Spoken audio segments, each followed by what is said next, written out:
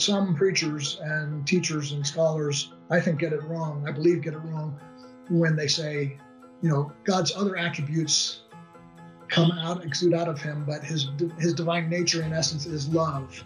That he does just things, but he is love. He does show wrath, but he's not wrath. He is love. I totally disagree with that. I think the Bible is very clear that all of the attributes of God are whole and one and unified, and they're not broken into parts. How do we most often view God?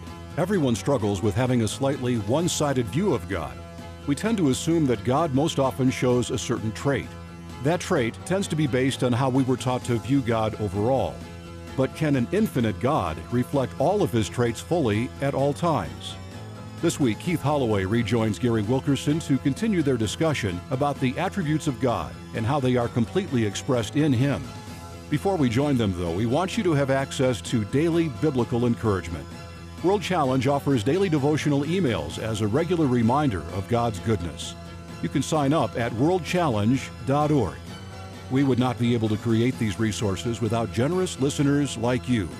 Please consider donating to power the mission and make World Challenge resources like this devotional and podcast possible.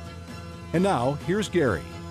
Gary Wilkerson here with the Gary Wilkerson Podcast, and I am with my dear friend Keith Holloway. We have been talking about the divine nature of the Romans chapter 1, that is divine attributes have been made known to us. Right now, we're just going to do a sort of a attributes 101, a precursor to some of the more in-depth studies that we'll get into these over the weeks to come. So I want to encourage you to check out our next podcast, because the next several podcasts are going to be talking about these divine attributes of God. So we've got the first three there, and this reminds me of 17 years old. I graduated from high school at 17, and then went off to Bible school in Springfield, Missouri, and had a British professor that taught theology, the Doctrine of God 101.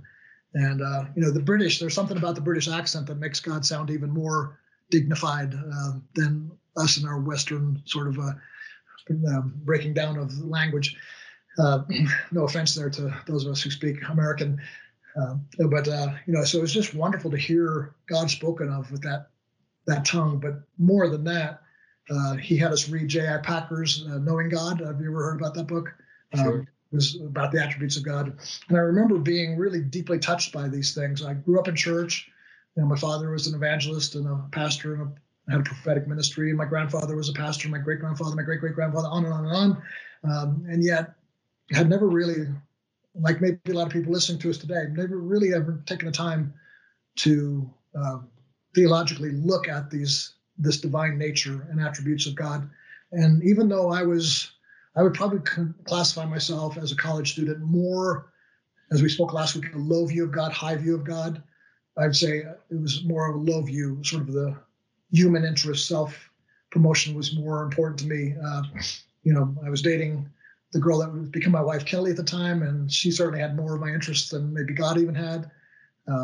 Got away from my Christian home, and even though I was in Bible school, I started going to concerts, Queen and Cheap Trick and Deep Purple and Uriah Heep, all these some of those that are older listening to those, remember those. But I do remember, and I still actually have on my bookshelf here my copy of my college book by J.I. Packer, Knowing God, because I remembered there's something there that I want. Even though I didn't pursue it wholeheartedly at that time, there was a longing in my heart. So these attributes that we're talking about, the powerful God, all-knowing, he knows everything. You can't escape. As we talk later about the justice of God, it's actually frightening to know a just and holy God knows everything about me, my motives, my heart. Can't escape. Nothing in darkness. He's in light. So you give us three. Let me give us three more. The wisdom of God. I would say the wisdom of God is one of his attributes, that God, and that could be he's omni-wise. He's all-wise. There is no wisdom that he doesn't hold fully himself. He's not grasping for any other wisdom. No man, Job says that. I think you quoted from Job a few weeks ago. He has no one can counsel him. He doesn't need our information. He doesn't learn. It's kind of interesting. It almost makes God sound dumb. He doesn't learn. He doesn't have to learn. He already knows everything. All knowledge that we have is given to us by him, by his grace. So he's all wise. The goodness of God is another attribute. God is good. That's one that we tend to really love and appreciate about him the most, that he's good. And then the third one I would say is, rounding us off to six that we've discussed now briefly, is the justice of God. That he is just, or the word holy is attachedness to holiness. And I don't know if this is an actual word, if you could look up in the dictionary, but for me, with the justice of God, justice sounds like something you do, you give, where to me, just is who he is. He is just. So on this one, I usually don't call it the justice of God. I call it the justness of God, kind of borrowing the holiness of God, the justness. He is just in himself. There's a justness about him, not just that he's doing justice. And so those are three attributes as well. You want to throw a few more at us? You got a few more up your sleeve? Sure. God is eternal. That means eternal is not only just forever existent, both past, present, and future, but it speaks to him being unlimited or bound by time. And then we've spoken, at least we've named it, the immutability of God, the unchangingness or unchangeableness of God, that in his person, he does not change, in his perfection, in his purposes, in his promises, in his provisions, in his precepts. Preachers always use, I forget what it's called when we use the same letter over and over, but all of those P's that I mentioned, he's unchanging in that. He's ever constant. The Bible says that there's no changing, there's no shadow of turning with him. So the immutability. You mentioned as well, at least in passing, the holiness of God. This is one I think that is tied into what we touched last week, that, he is absolute moral perfection. And because he is who he is, he has the right from that holiness to declare what morality is, what is good and what is evil. And he alone can judge what is good and what is evil. It stems from his holiness. You talked about holiness as it relates to us as some of our sanctification and a position in Christ, where we've been clothed in the righteousness and the holiness. We're as pure and holy before God in Christ as we can ever be. But that's a powerful, they're all powerful, but that one is really powerful to mention as an attribute. So I think that brings us to maybe 9 we've mentioned, thereabouts. I keep going here. The mercy of God. That God is all omni-merciful as well. There's nothing he ever does that is not merciful. Even the wrath of God is merciful. In Revelation 19, there's the scene of the last judgment. The last seal is broken, and God pours out his wrath on the earth.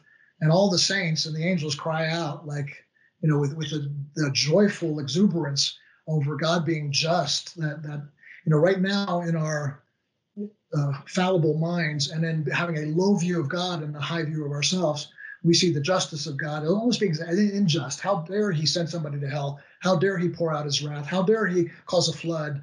And it shows our high view of ourselves. And so the mercy of God is even seen in the justice of God, the grace of God. We want to spend some time on that. We would not be sitting here talking today if it were not for the grace and mercy of God. And then the love of God, the outpouring of his grace is the manifestation of his love. Let me just comment on that briefly. Some preachers and teachers and scholars, I think, get it wrong. I believe get it wrong when they say, God's other attributes exude out of him, but his divine nature in essence is love. That he does just things, but he is love. He does show wrath, but he's not wrath. He is love. I totally disagree with that. I think the Bible is very clear that all of the attributes of God are whole and one and unified, and they're not broken into parts. It's not like sometimes he chooses to be wrathful and then he starts feeling bitter and then he's going to show mercy. His mercy and wrath are married together. His justice and his truth and his grace are all encompassing in one thing. So the love of God is not just central it's not the only attribute, and the other ones are secondary. I think we need to be very careful with that. So the love of God is shown obviously most clearly through the cross and the death and burial, resurrection of Christ. So is that 12 that we've listed so far, 9 or 12? I lost count. You can throw out another one or two if you want. All right, yeah, the sovereignty of God. We talked about sovereignty and suffering in God. This sovereignty of God is probably one of the most argued attributes, because there's the whole Calvinist Arminian debate, which I don't like to get into, but I do have my own understanding of Scripture, and the sovereignty of God is probably the most debated, because in some senses it's not the most important, because we are not meant to prioritize the attributes of God. If you do, you will diminish part of God. If you diminish part of God, you're going to have a low view of God. That's right.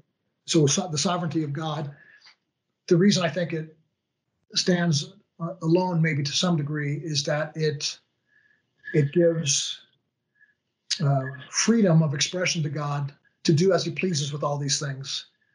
The sovereignty of God can extend grace if he wants, or he can pour out wrath. Because he is sovereign, we can't tell him be more loving. We want to, right? God, please show me your love, or pour out your grace. When we can certainly ask that, and he's merciful to do that. But in his sovereignty, whatever he chooses is right. And we'll talk more about that. But I've been studying that lately and getting thrilled with this understanding of God, is that God doesn't look at what is right and then tries to do it.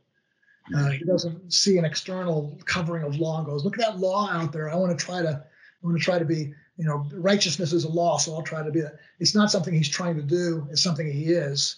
So out of his sovereignty, he exists as a righteous being, as a powerful being. He's not trying to be powerful. He is power. I would even go so far to say he's not just powerful. He is power. He is not just knowing things. He is knowledge. Proverbs speaks of that wisdom. He is wisdom. He's not just having wise thoughts. And so sovereignty, I think, is part of that. Those are the basic ones I have. You have any more? I could throw out a couple of more, but you made a good point, Gary, that we should not, and really we cannot prioritize God's attributes. If we were going to, and I think some of the writers that you've been speaking of, they would say that his sovereignty is a bit more of a priority in the sense or that it's more all-encompassing. Out of his sovereignty flow these other attributes.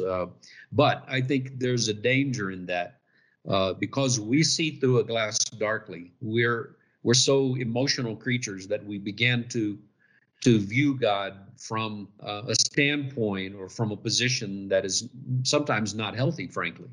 And trying to use an example, remember how I said something that's indescribable, we're trying to describe, and we describe him from our human existence, our human knowledge and intellect.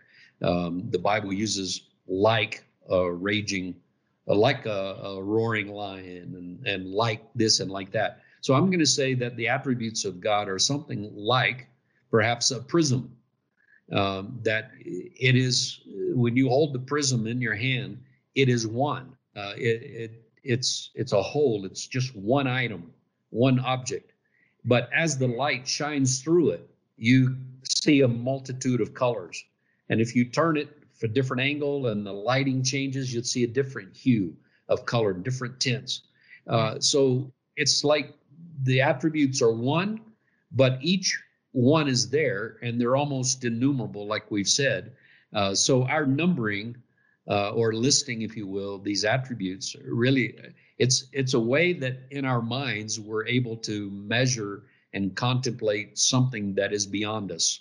So I would just say there is one that's not often thought about, but the infinitude of God.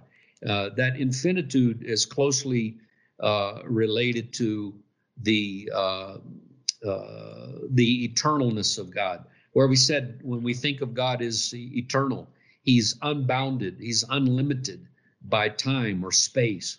Infinitude carries that. You remember, what was it, Toy Story, where, what was that little toy? The one that would say, huh? The one that's a cowboy, or the Infinity and Beyond guy? Yeah, the Power Ranger guy. I forget his name. I'm not a pro of Toy Story, but he said to infinity and beyond. You know, and I laugh every time I hear that, because infinity, there's no end of infinity. There's no beyond infinity. But he was trying to use words to say, you know, whatever you do, I'm going to do more. I'm going to go further. So the infinitude of God, he is not limited. He is not bound. There's no restrictions. I love that, because these attributes are so interconnected. They're like folds of a garment. They just roll over to one over the other, over the other. And so when I think of the infinitude of God, the infinity of God, how wonderful is that when we think of his love? There's no end of his love. There's no end of his mercy. There's no limits of his grace. Next, I would say, what about the self-sufficiency? This is one that we don't typically think of, but he is self-sufficient. People might not understand this, but the truth is that God does not need us. He does not need creation. Before there was creation, before there was the boundaries of time and space, before there were angels, God was, and he was all sufficient. He was completely satisfied, but he willed to do things and to express himself in ways that out of that came creation. So self-sufficient. I just remember John 5 talks about that he has life within himself. He's not dependent upon anything or anyone. Last two, he is transcendent, the transcendency of God. That, again, to me, that's like the infinitude. There's no limit. Whatever is high, he's higher. And whatever you think is beyond, he's beyond. And then lastly, one that we all know and so deeply appreciate is the faithfulness of God. That when we are not faithful, he remains faithful. And these attributes, again, I think are foundation blocks of our existence, even if we don't know them. And frankly, we don't know many of these. And even though you and I are talking about them, we have to be honest that there's scopes of these that we have not yet entertained. There's application of these that we've not yet realized. Sometimes we're just not even mindful of them. But as we look at all of these attributes, that scripture about, I was trying to remember, but sorry, I can't remember the reference, but what is man that you are mindful of him? These attributes, they're so lofty, they're so elevated, they're filled with majesty and a magnitude that so exceeds us that we could just go on and on and on, verbalizing and trying to intellectually and from our heart work through the process of understanding who he is, and understanding that he's only revealed some of who he is. I can't imagine what it's going to be like when we see him as he really is. Can you? I can't imagine. What is it going to be? People talk about the streets of gold and the glassy sea and the big throne, and I suppose all of that's going to awe us as well. But I just think when we look at him, whatever he is, and whenever that comprehension, I thought, well, that's why he said eternity is in our hearts, and we'll spend eternity with him. It'll take eternity for us to, and we still won't come to the end somehow, but going to see more and more. It'll be an ever growing experience of not only seeing him as he is, but the Bible says unbelievably that we will be as he is. That's so good. You know, C.S. Lewis talks about, would you want to go to heaven if Jesus or God was not going to be there? You know, would you just want, like you said, the streets of gold and stuff? And Lewis's answer was no, because in reality, Lewis doesn't go into this, but I was kind of mulling over this recently. If Christ is not in heaven, or if God is not in heaven, then all these attributes we're talking about are not in heaven. So then heaven becomes hell, because if there's no love or grace or mercy, because if there's love on earth, it's because God is love, and he's demonstrating that through his grace. So there's grace on earth because of that, and there's justice on earth because God is just. Take God away, and heaven becomes hell, and earth becomes hell. Let me go back a little bit. And so these will be the things that we'll be talking about in the next 10 to 12 weeks or so, Lord willing. And we're going to really break them down into ways, and we'll be asking the questions then, so what? So what? So God is timeless. What does that mean to us? Well, it affects us deeply. And then so what? And then now what? What do we do with that? How do we practically bring these things into our life? And so we'll be talking about those in the weeks to come. No matter what we're going through, we have the comfort of knowing God's character is always the same. His mercy and grace do not change, even in His judgment or protective wrath. That's good news in both the good times and the tougher periods of life. God is the same yesterday, today, and tomorrow. This episode was written by Rachel Schmitz. Our producer is Chris Wigginton, with audio and video production by Aaron Gale. Each week, this podcast reaches thousands of listeners. This critical work is made possible by the generous contributions of individuals like you who believe in World Challenge's mission. Thank you for listening and supporting. The Gary Wilkerson Podcast is brought to you by World Challenge, transforming lives through the message and mission of Jesus Christ. Join us next week as Gary and Keith discuss the danger of diminishing any one of God's attributes in favor of others.